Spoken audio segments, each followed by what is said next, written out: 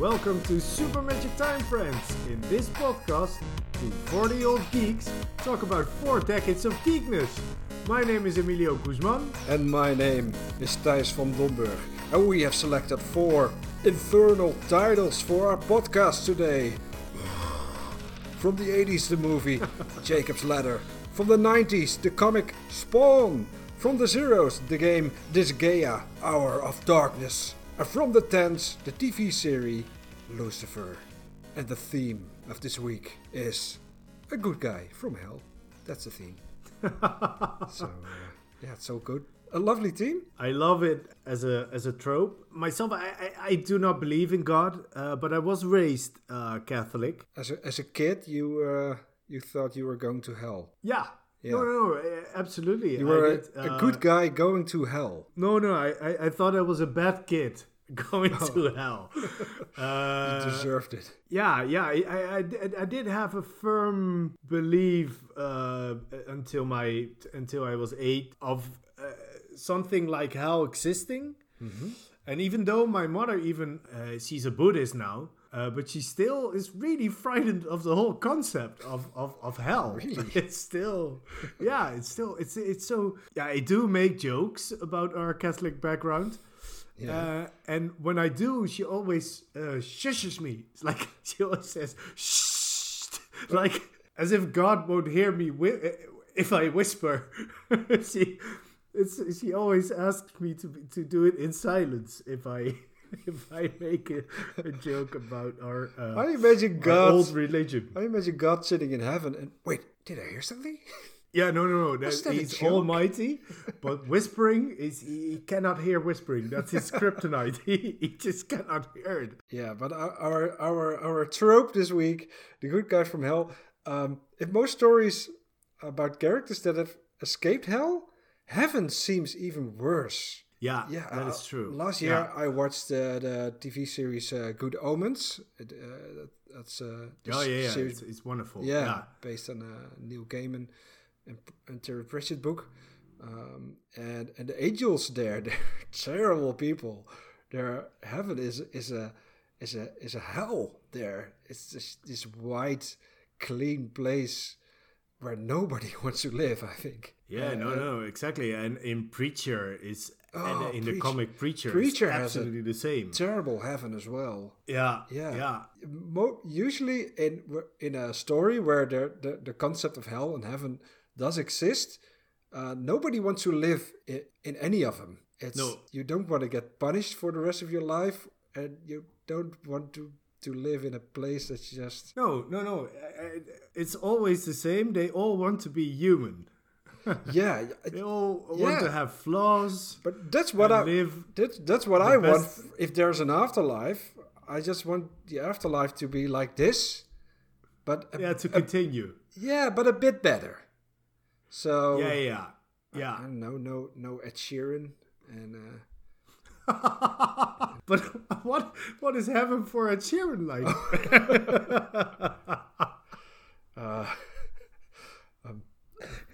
More Game of Thrones cameos, just an endless Game of Thrones cameo with him singing by a campfire. I would like unlimited golden coins for my Nintendo account. Just that is something I would really like. So, and a title about hell that we're not talking about today is Hades, and we are going to talk about Hades one day because I freaking love that game, and my hand is just a pulp. There's nothing left. I've played it too much, so I'm glad. I'm liking it so much, and it's so weird because I normally don't like the roguelikes, but this is so good. I was so freaking close this week, so close. Okay, but we're not going to talk about Hades today. We have another great game this week to talk about. Yeah, and that's our first title of the week. So let's go back to 2003.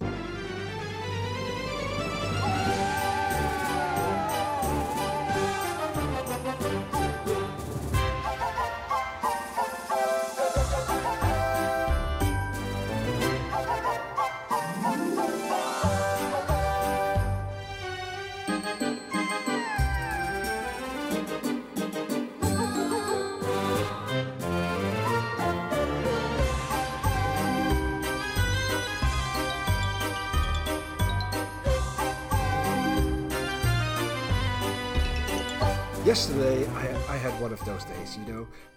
What happened was this. I went into a lollipop because one of its residents was a high-level coffee maker, but all my characters died at level 9, and I didn't have Mr. Gensi's exit with me, so I did it all for nothing. We've all been there, right? Yeah? No? Well, if you're thinking, what was that all about? Don't worry, I'm going to explain it.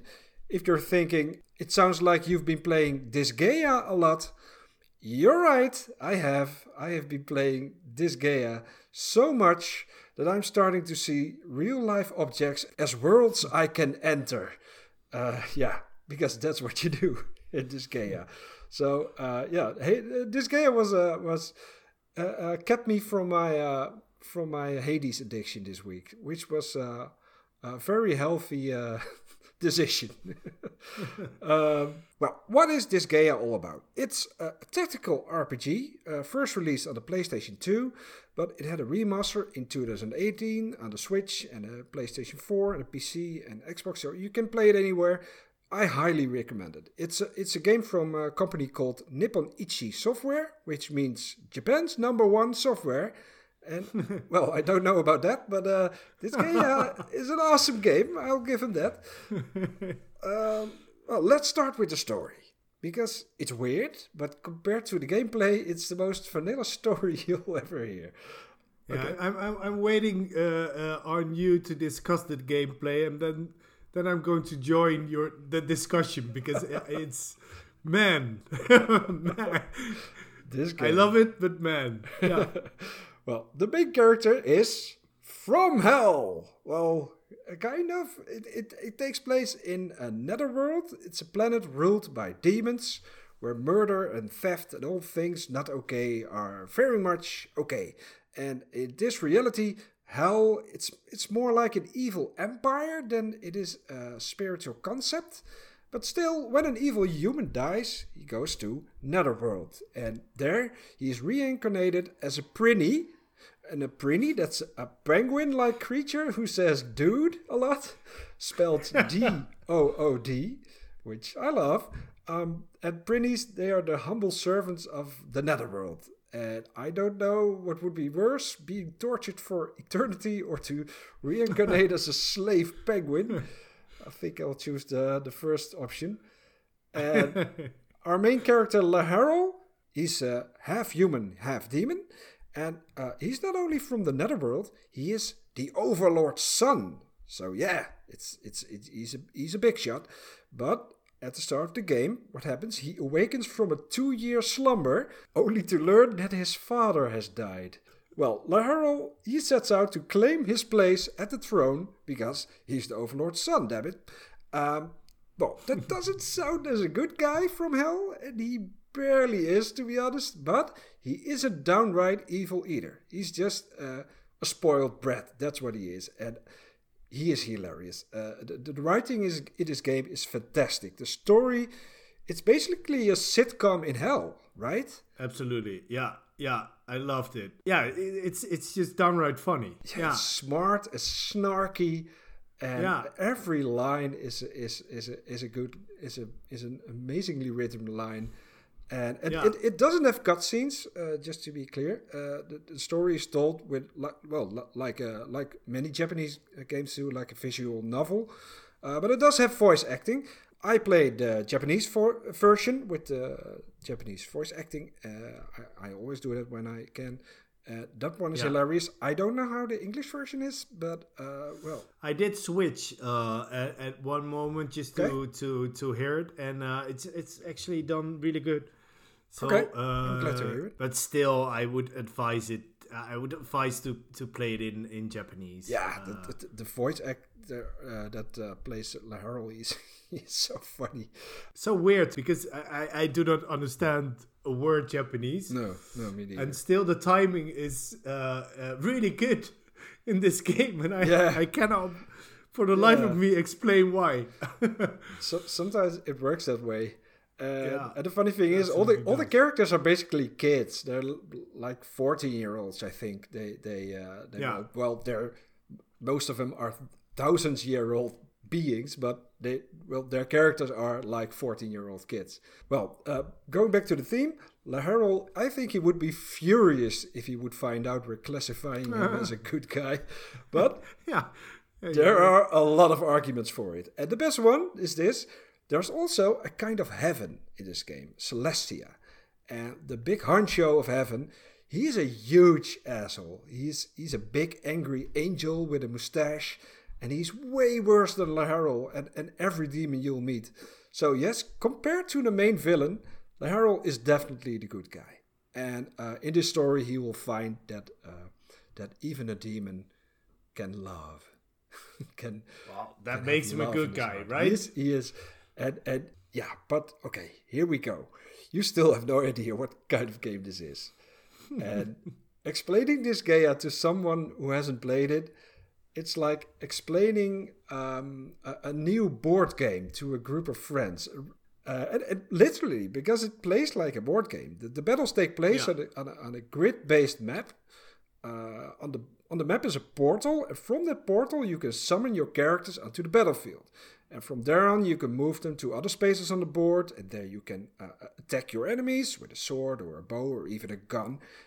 It's turn-based, so you can carefully plan your actions, and although there are a lot of actions to choose from, you can only choose one each turn.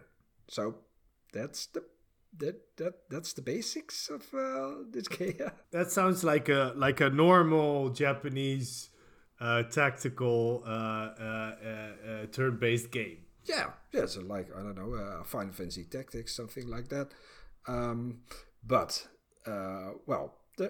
on the battlefield, a few weird things can happen. A turn can go like this. You want to attack an enemy with Laharol, but his health is too low. And the enemy is too far away, because every character has only a few squares it can move each turn. Well, what you do is walk to your healer with Laharol, have the healer heal Laharol, summon a third character, put it next to Laharol, lift Laharol, and throw him next to the enemy. Because yes, you can throw other characters. It looks so dumb and hilarious too. I don't know if I have a pro tip for you now, but you can also heal him and then cancel you walking with Laharol to the healer. Yeah, that's right. Then he stays healed, but his walk is just cancelled. The way you can cheat in this game is great, right? Absolutely. Sometimes when a character is in the way, you can lift that character up, move through him with another character, and put him back again. What you can also do is throw an enemy into another enemy, and then they will merge. And then you'll have just one enemy, a much stronger enemy, but you can do that. It's amazing. But still, it's just amazing. Did you have fun? Did you have fun this week playing this game? I could not imagine what this game would be like for you. It is so stupid. First of all, I refuse to listen to tips I got from you. Okay. And from YouTube. I don't know why, because I asked a lot of them as well. But when I was playing, I constantly thought, this game looks really easy. I'm not going to listen. It'll be okay. I'm not worried. And then I got stuck at the first boss. And that took me, days. I was just stuck. I started grinding, and that was not the answer.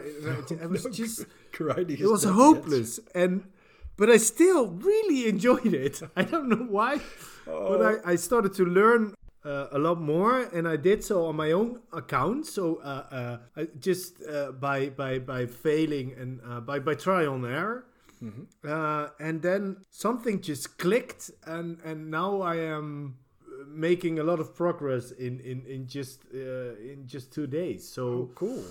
I must say I am really enjoying. I had the same experience. I was stuck in the first stage because I got my ass got kicked. So I finished the level, but my ass got kicked so hard that I had to spend all my money to heal all my characters and then do that level again to make money, but again, I had to spend that money. So it was an endless cycle of. But then, something clicked with me as well, and now I'm into it, and it's amazing. The funny thing is, and that's a tip you gave me, and one that I ignored. But it's you play as a group, but actually in this game you only have to concentrate on Laharl in the first stages. Yeah, you have to get him really strong. But if you concentrate on any other teammates, you will get stuck. Especially the Prinnies, the penguins. They're going to die. No. Those are just so funny. Yeah, you can throw them at your enemy and they will explode. That's the only reason they're there, and to make you laugh. The way we talked about this game, it's relatively conventional still. The real crazy part that takes place in the hub, which is your castle.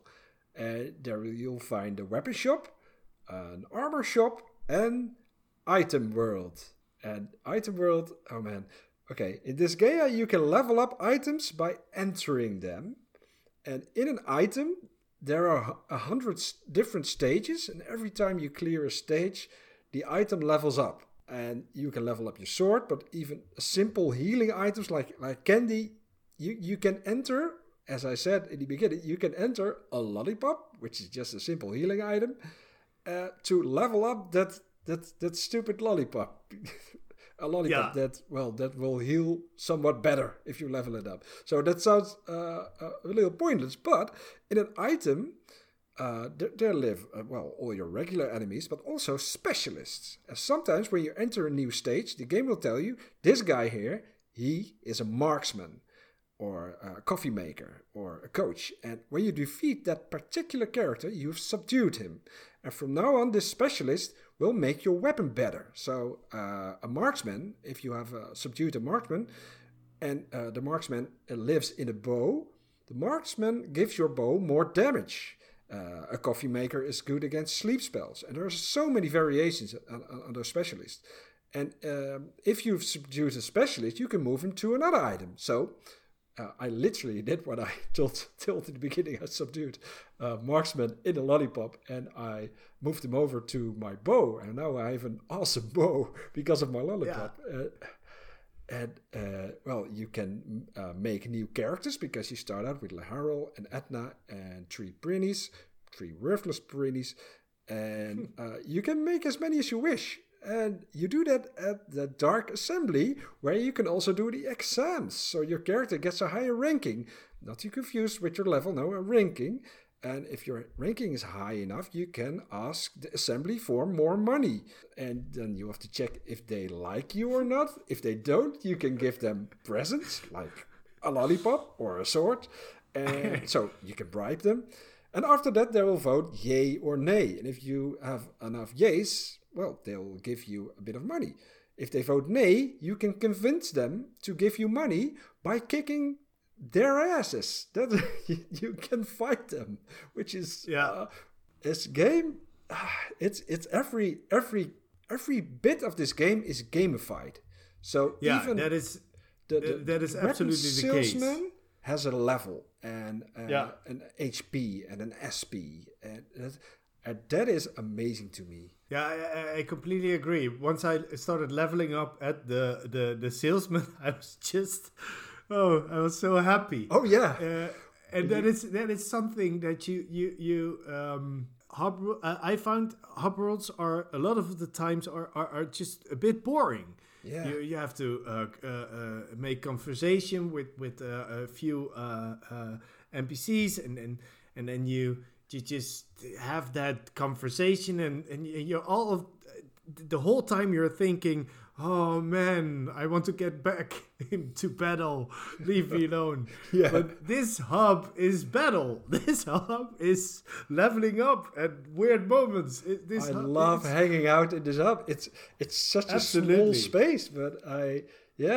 if you go to the healer often enough, you will get a prize for being a good customer there. And you know, it's almost like the Normandy. You go back there, you have in Mass Effect. In Mass Effect. And this week it's of course, the Legendary Edition came out, and it's almost like that you have this hub world, and in that hub world, some story changing moments can happen. Yeah.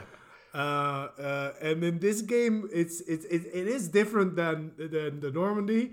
It's also not as game changing, but it does level you up, and if you're stuck at a boss for a day, then it is game changing if you level your sword up in your hub, and all of a sudden you're just kicking his ass.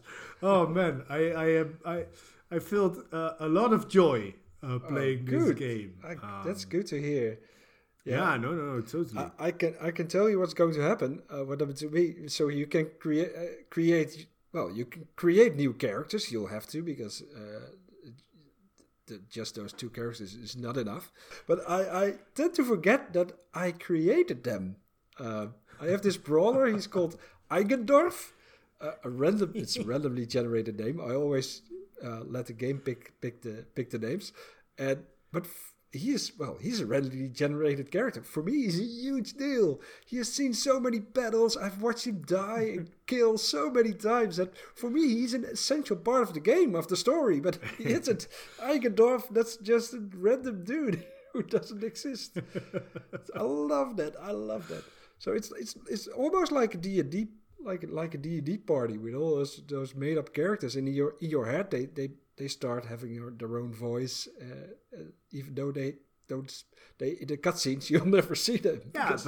Yeah, and even your sword has a life, like a whole world behind it. It's amazing. There's so much in this game. So there are 6 of these games now. The 6th one came out in January, but. I'll start with this one. I can highly recommend it. Emilio, we're going back to the 90s now, right? Yeah, we're going to 1992.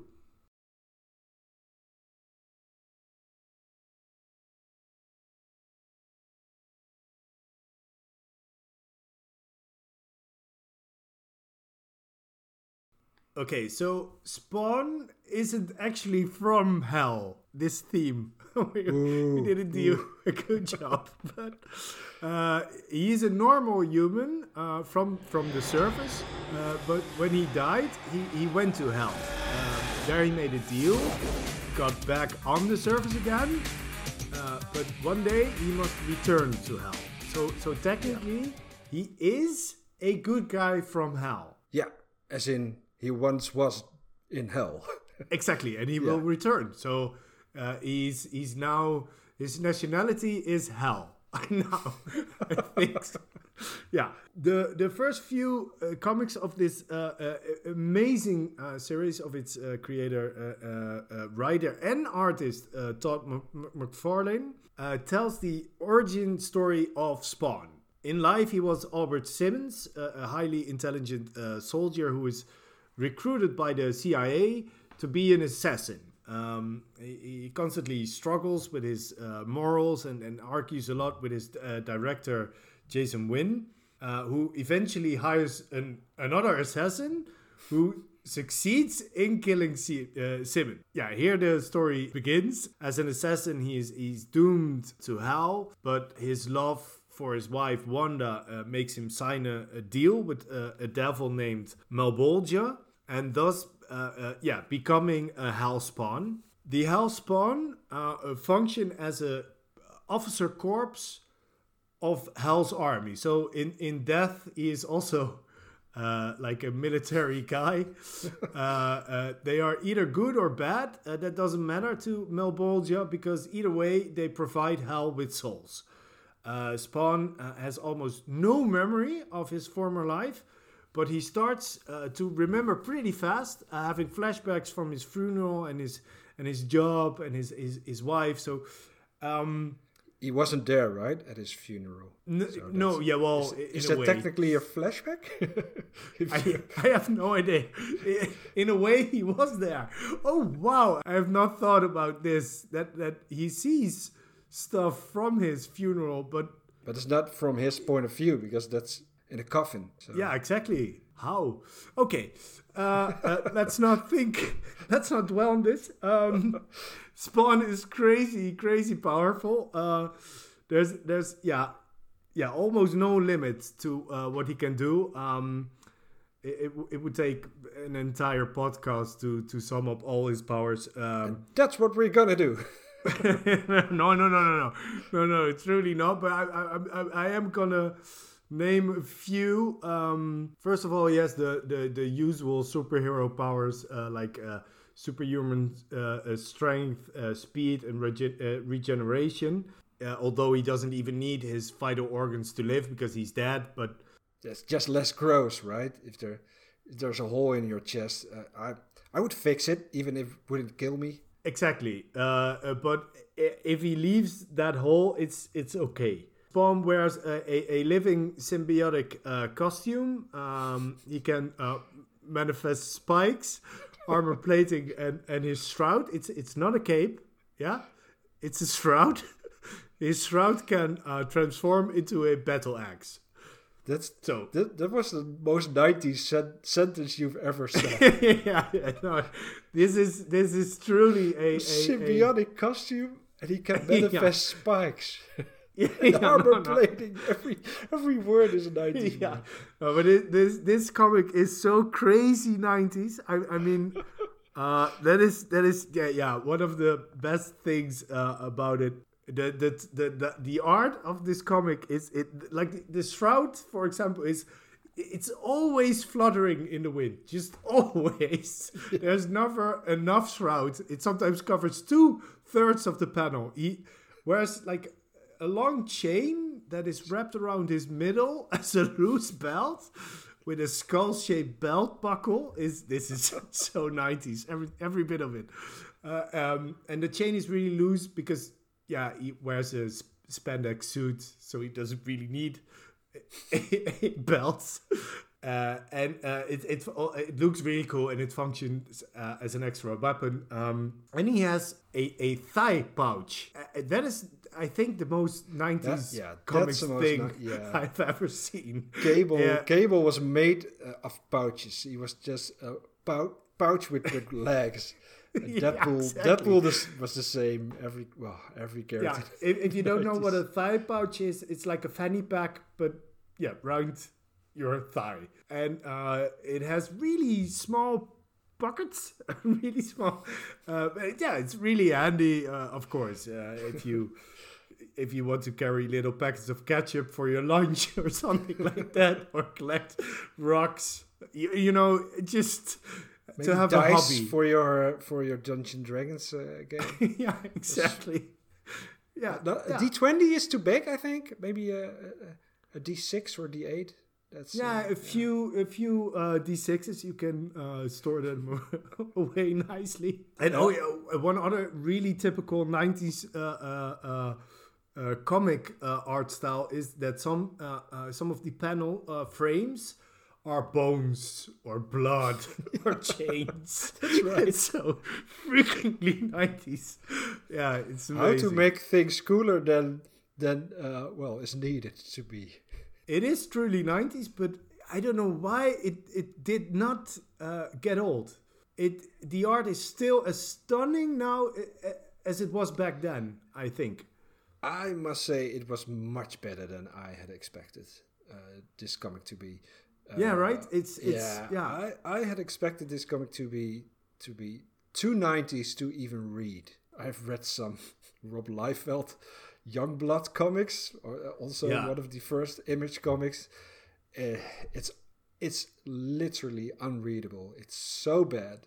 The art, well, you can say what you want of the Rob Liefeld art, but that's not a problem. The scripts are so bad, but this is an artist who had the opportunity to write his own comic, and I must say it's really good. It's still really good, and I don't know truly if it holds up. I read issue 1-6, and up till the 6th issue, I liked it a lot. The 6th issue, if I almost forgot that it was a 90s comic because it was so good.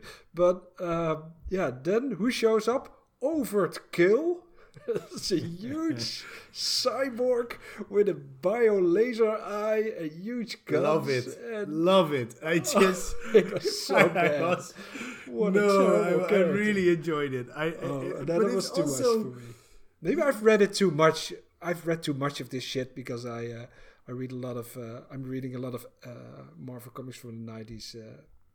At the moment, because I think it's really different from those. I mean, I read some of the comics that you point out, and I think this comic is nuanced, and it's really strange that it is nuanced because it's a guy from hell killing bad guys, but I don't know. There's one thing I truly love about this comic is that the world is really cynical, but Spawn himself is like the opposite. He constantly brews over moral conflicts, of course, but he also tries to be positive, and that's such a weird thing from a hell Spawn. Because he's basically the hell version of RoboCop, right? So there's nothing to be positive about when you're basically a zombie who kills people. He lives on no. His life is absolutely terrible. Yeah, it is. I mean, he misses his wife, and his wife is now married to his best friend, and they have a child which he together, likes, and which he is really glad absolutely about. And he has an ethical problem to expose himself to the love of his life. It's absolutely, it's beautiful. But my favorite part is that he lives on the streets. He doesn't have a home, so he lives with homeless people, and they are really trying to connect with him. And then he himself, as the positive guy that he is, he tries to open up with his own emotional life story. That part is so heartwarming. It truly made me feel like, I don't know if he's listening, but Spawn, you're a good person. You're really a good guy from hell, I think. Yeah. And you know what I think is funny? Yeah, I must say I liked it, but just the fact that this comic takes place in the same universe as Rob Liefeld's Youngblood comics, that was a bit of a shame to me. Well, I did like that they referenced it, but they did so also they did so in a snarky way. Usually I love a big universe like Marvel has, and I love it when other franchises try to do the same. But in this comic, I thought, oh, it's the same universe. I hate that universe. I want Spawn to be his own thing. Well, I do think that Spawn, running as long as it has now, it is its own thing. Yeah, it is. I don't know. I sometimes forget that it's there, and I'm really happy that it exists. Yeah. I will go with you up till there. But I did like it. Oh wow! No. I'm just being snarky myself. No, I did like it. Just not as much as you did. We're going back now to 1990 to a special movie.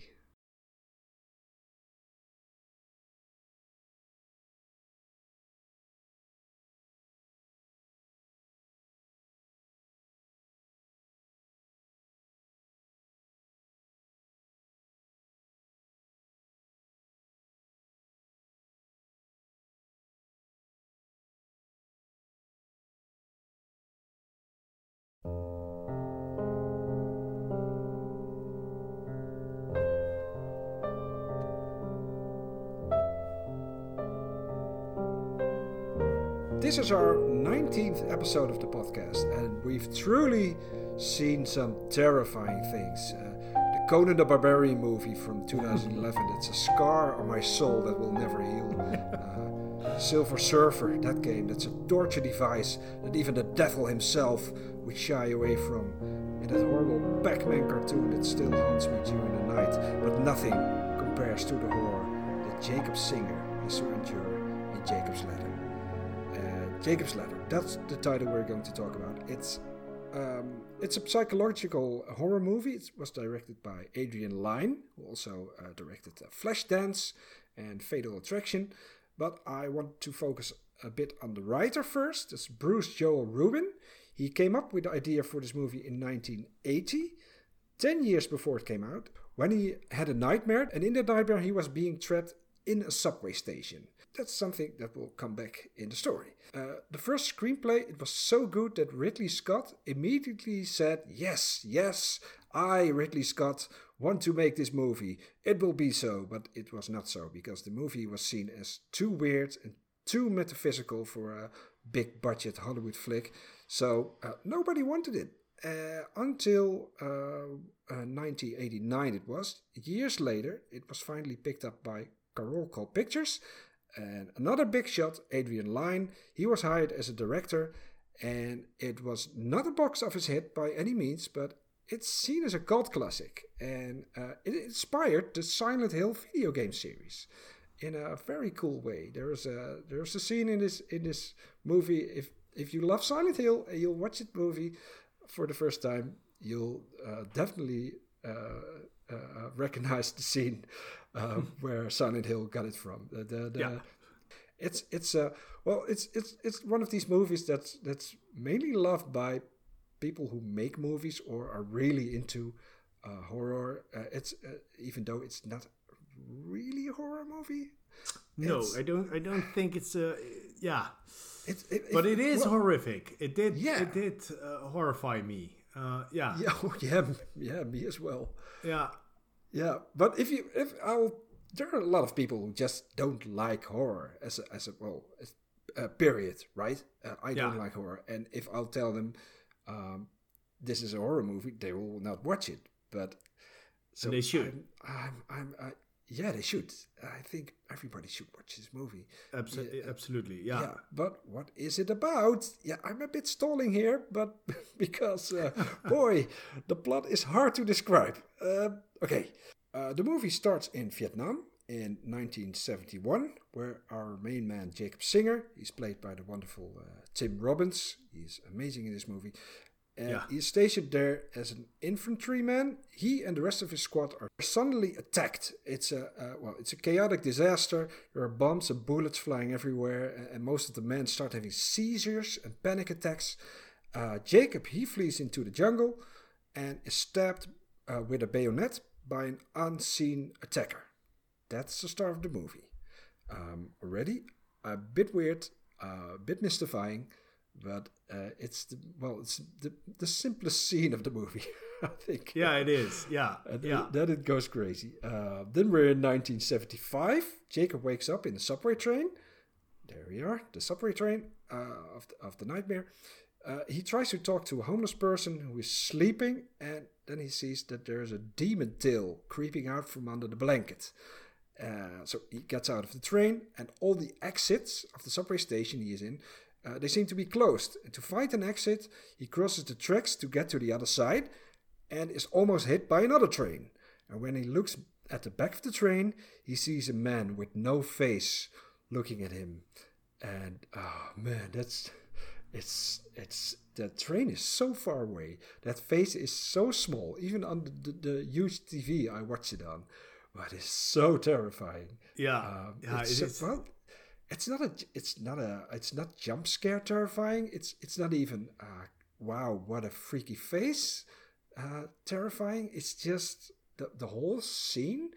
You feel lonely, you feel sad, you feel exactly that. But that's it. It's for the situation and not really for that one monster. That's why this works. And that's also because the acting. I mean, Tim Robbins is such a good actor, and he like all the scenes, even the scenes with his girlfriend, it just give me chills.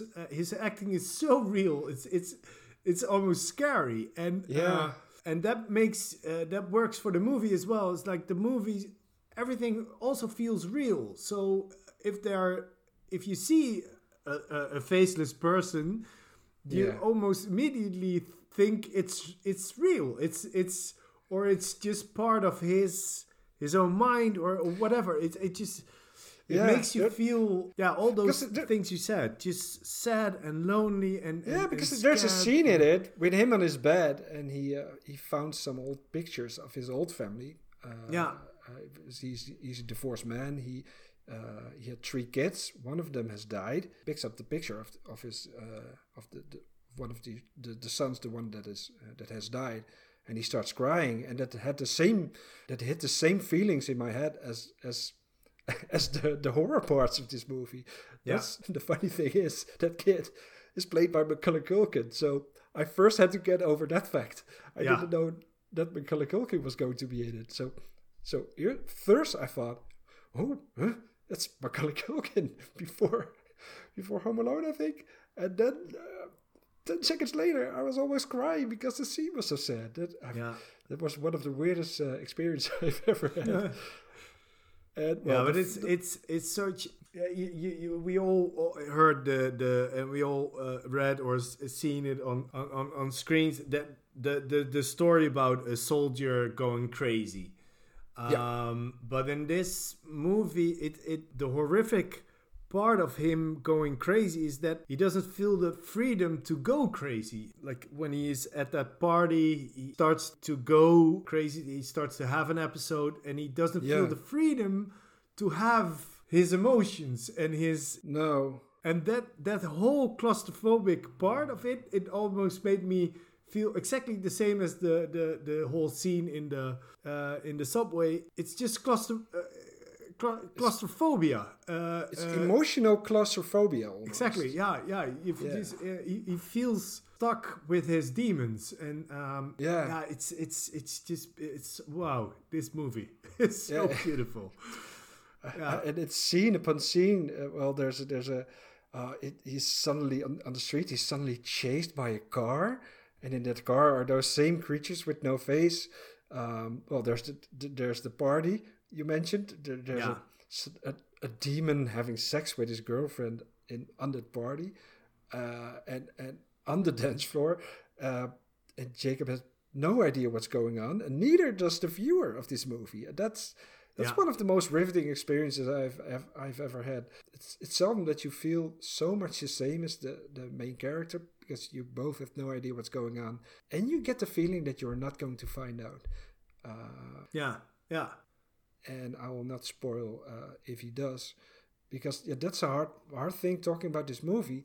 Usually when we talk about, I don't know, Beetlejuice or Indiana Jones, we spoil the whole thing because it's a 40 or 35-year-old movie that you've probably already seen. This movie, a lot of people did not see this movie. It was not a big hit, like I said. So I just don't want to spoil it because there's a lot to spoil. And even if you think you've seen the or read even before watching this, the part that you think that's the spoiler, no, there's so much to spoil here.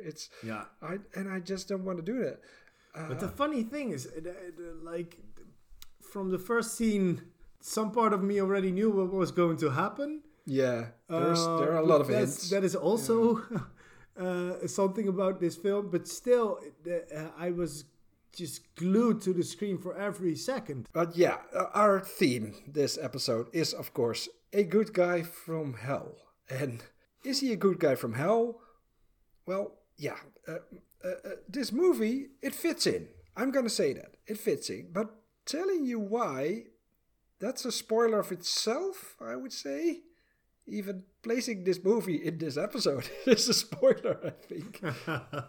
And well, telling you that's maybe a spoiler as well. So, yeah. Well, Vietnam, the war in Vietnam was a hell on itself. So he is a good guy from a hell. Let's say that. And I'm going to say, just watch this. And I'm totally sure that if you've watched it, you will agree with us that this movie belongs in our theme. And And there are demons. Demons. He's Yes. There are demons because they have a demon tail. Yeah. So yeah, Demons. yeah. Totally right. Demons. Yeah. Yeah. Demons. So, I have also another title with some demons in it. It's from 2016.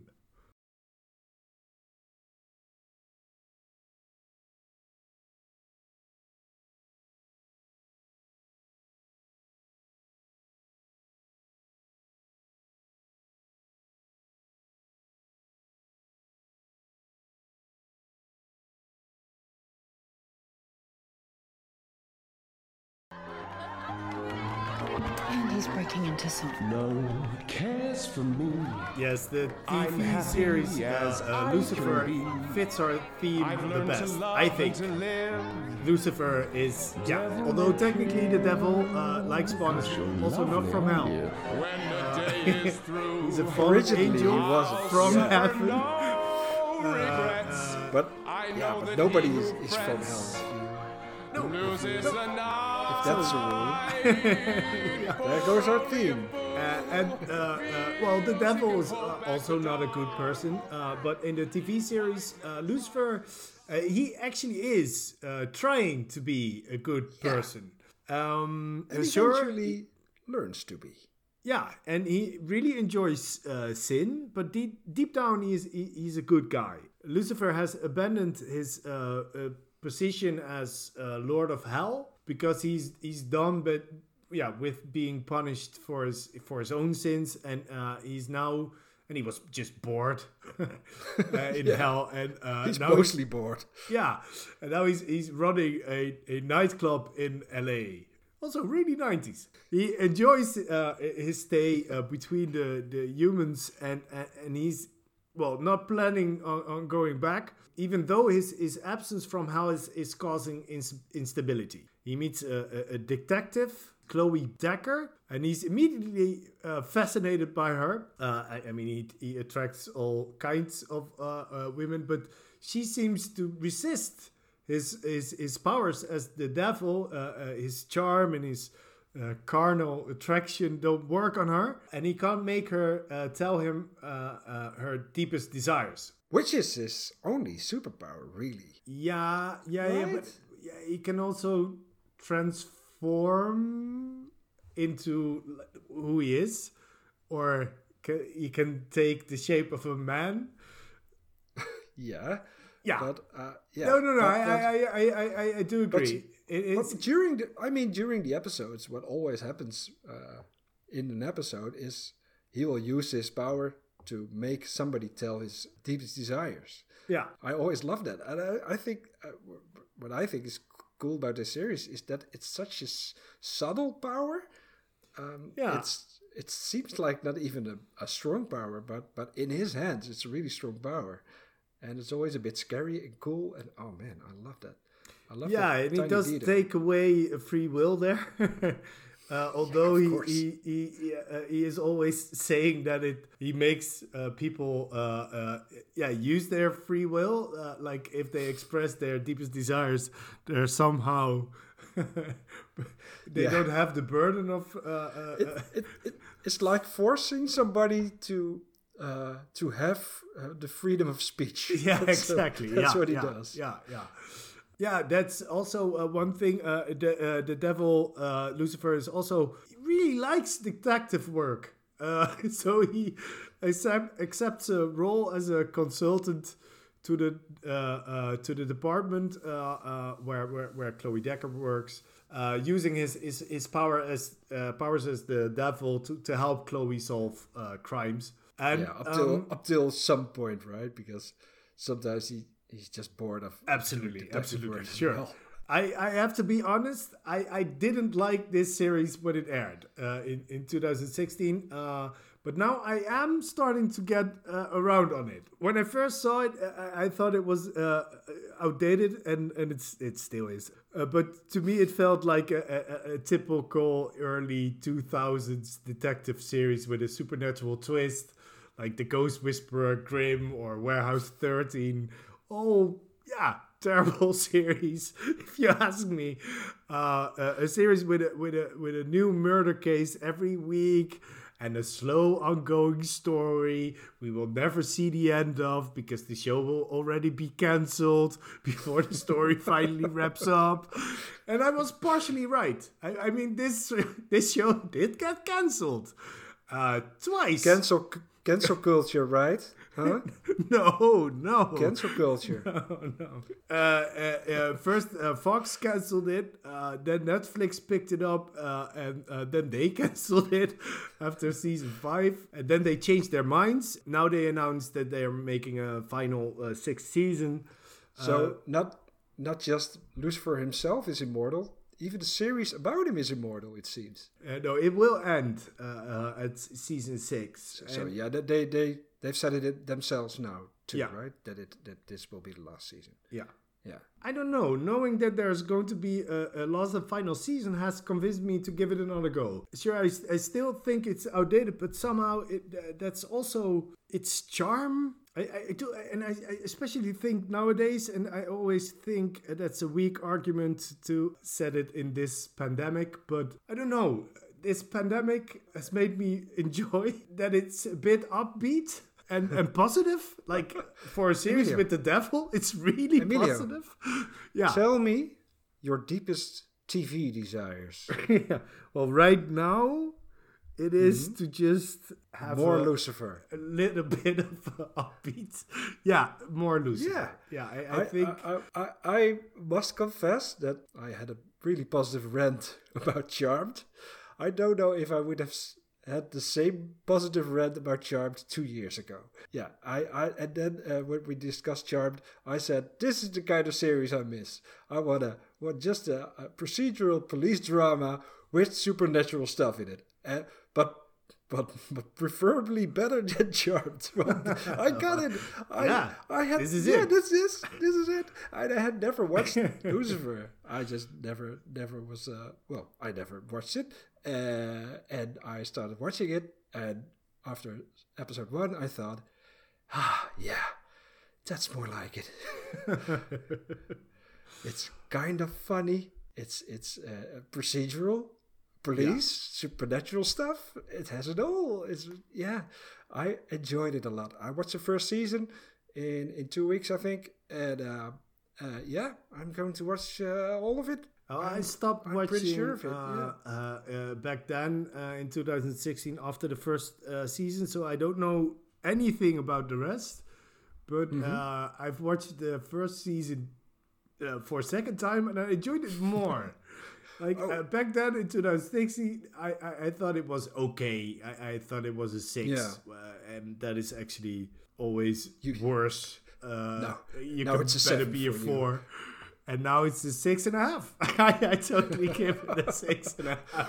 No, but I do enjoy it more. Why I didn't watch it? It was one of these series that people told me about, and they said, "Well, the first 2 seasons, you have to get through it, but then I'm gone." There are too many series. No, and one other reason why I didn't I was just disappointed with it because what they did with such a brilliant concept. I mean, Lucifer leaving hell, and with the great character from one of my favorite comics, Sandman by Neil Gaiman, because it's based on that. And if you read the comic Sandman.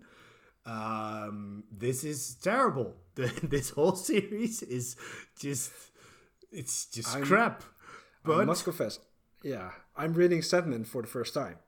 At the moment, and I started watching Lucifer season 1 before volume 4 of Sandman. And I read volume 4 of Sandman after I finished the season, and I know.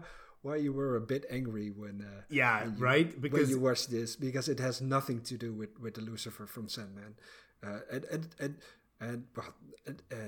it's not that he doesn't look like David Bowie. That's not a problem. It is a bit of a problem. I do think so as well. Yeah. Why not have that Bowie-like person? Yeah.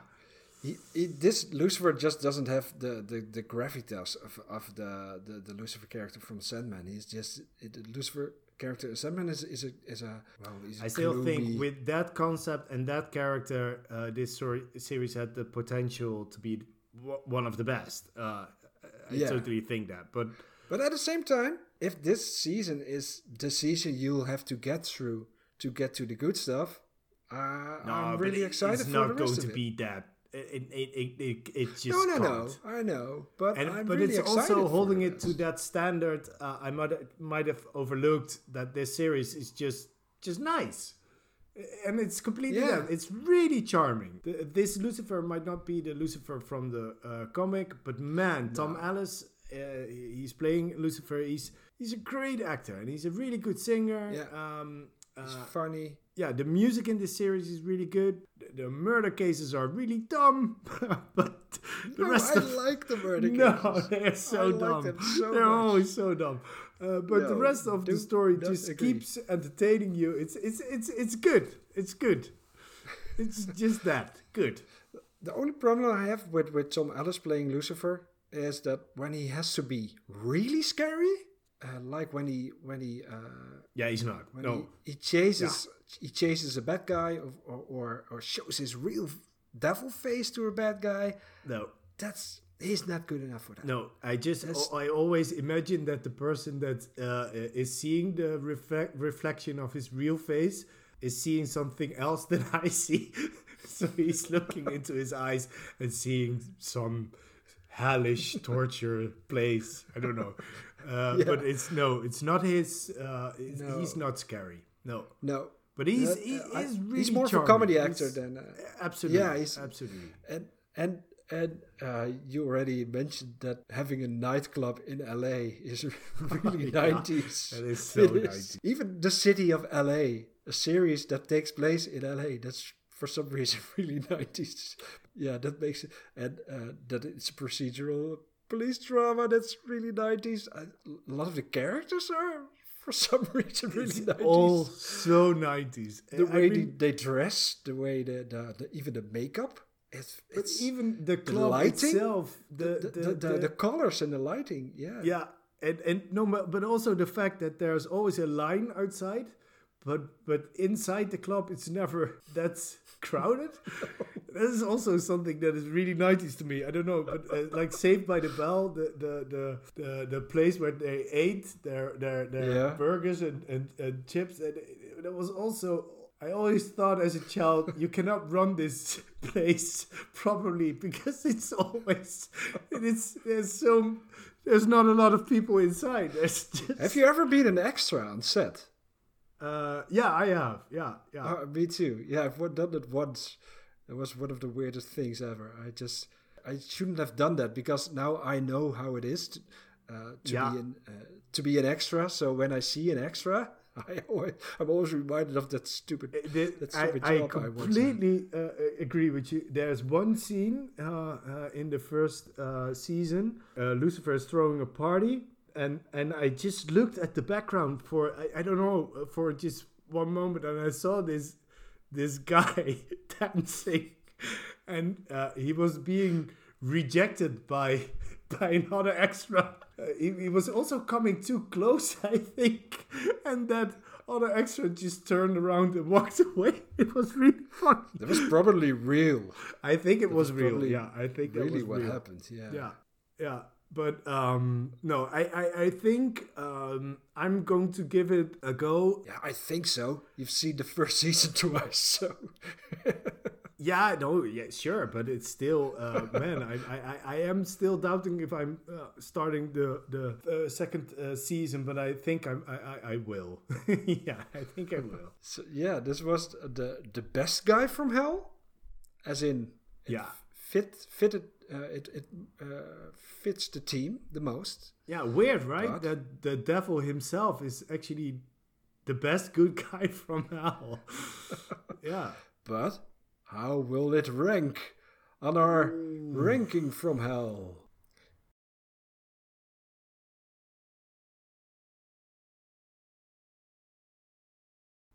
It's ranking time. First First, I want to say, if you like our show, give us a good review. That helps finding listeners. So do that if you love our show.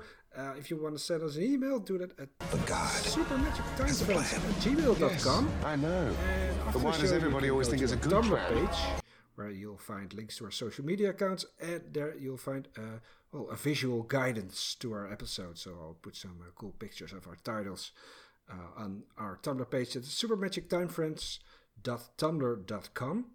And now we're going to rank all the titles we've ever talked about. And we have 4 new titles, of course, this week. And that's 76 now. Yeah. And last week was a terrible week for our ranking, as in all 4 titles were in the bottom half of a ranking.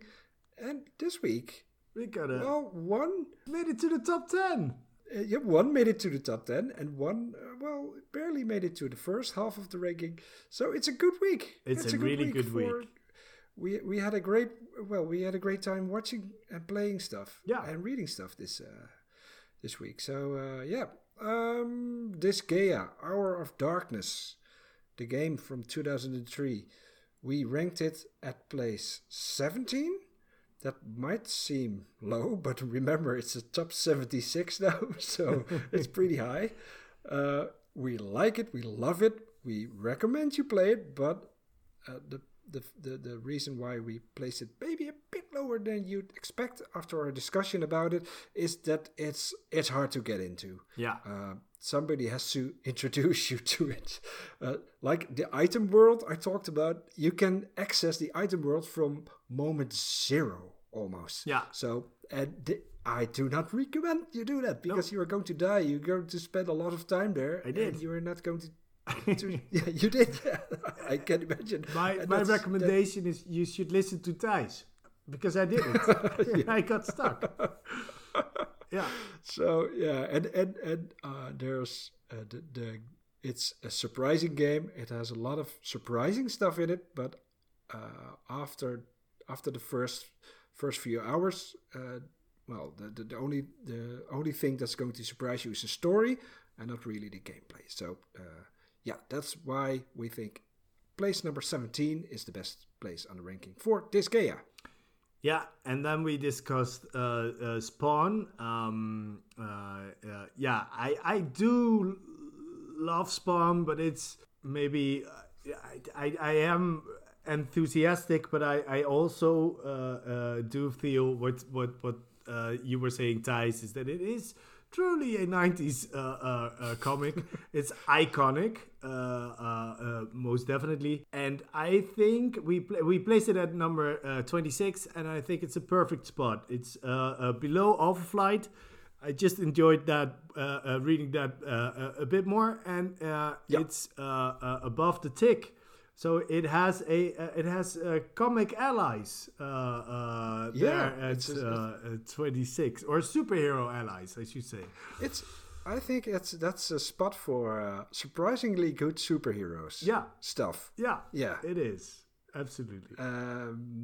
Jacob's Ladder. That's our highest ranking title of the week. We freaking love this movie. Please go watch it. It's on the 8th spot on our ranking, below Bayonetta and above another game, Assassin's Creed 4 Black Flag. Two totally different titles, but that's our ranking. That's just the way it is, and it's one of the best movies I've seen this year. If this podcast will linger on for many years, I don't know how high it will be after 100 episodes of our podcast, but for now, it's truly one of the best titles of this season of our podcast. Yeah, that we discussed absolutely. I think it's an amazing movie, and if you enjoy good acting, and why shouldn't you? Go watch this, because this is exquisite acting. Turn off the lights and be prepared to be a little sad and creeped out at the end of watching it. Oh, We'll and have then an we amazing discussed Lucifer. It is the we lowest had- ranked title of this week. Yeah. We have to say it's the first season that we watched. And when Yep. people recommend you should go watch the series and they say it starts to get really good at season 3, yeah, you have a problem. I did really enjoy it, but we placed it at number 36. So it's season 1. So just to be clear, we placed Lucifer season 1. Yeah, At 36. 36. Yeah. This was also as we sometimes do. Yeah, it's a compromise between us. Yeah.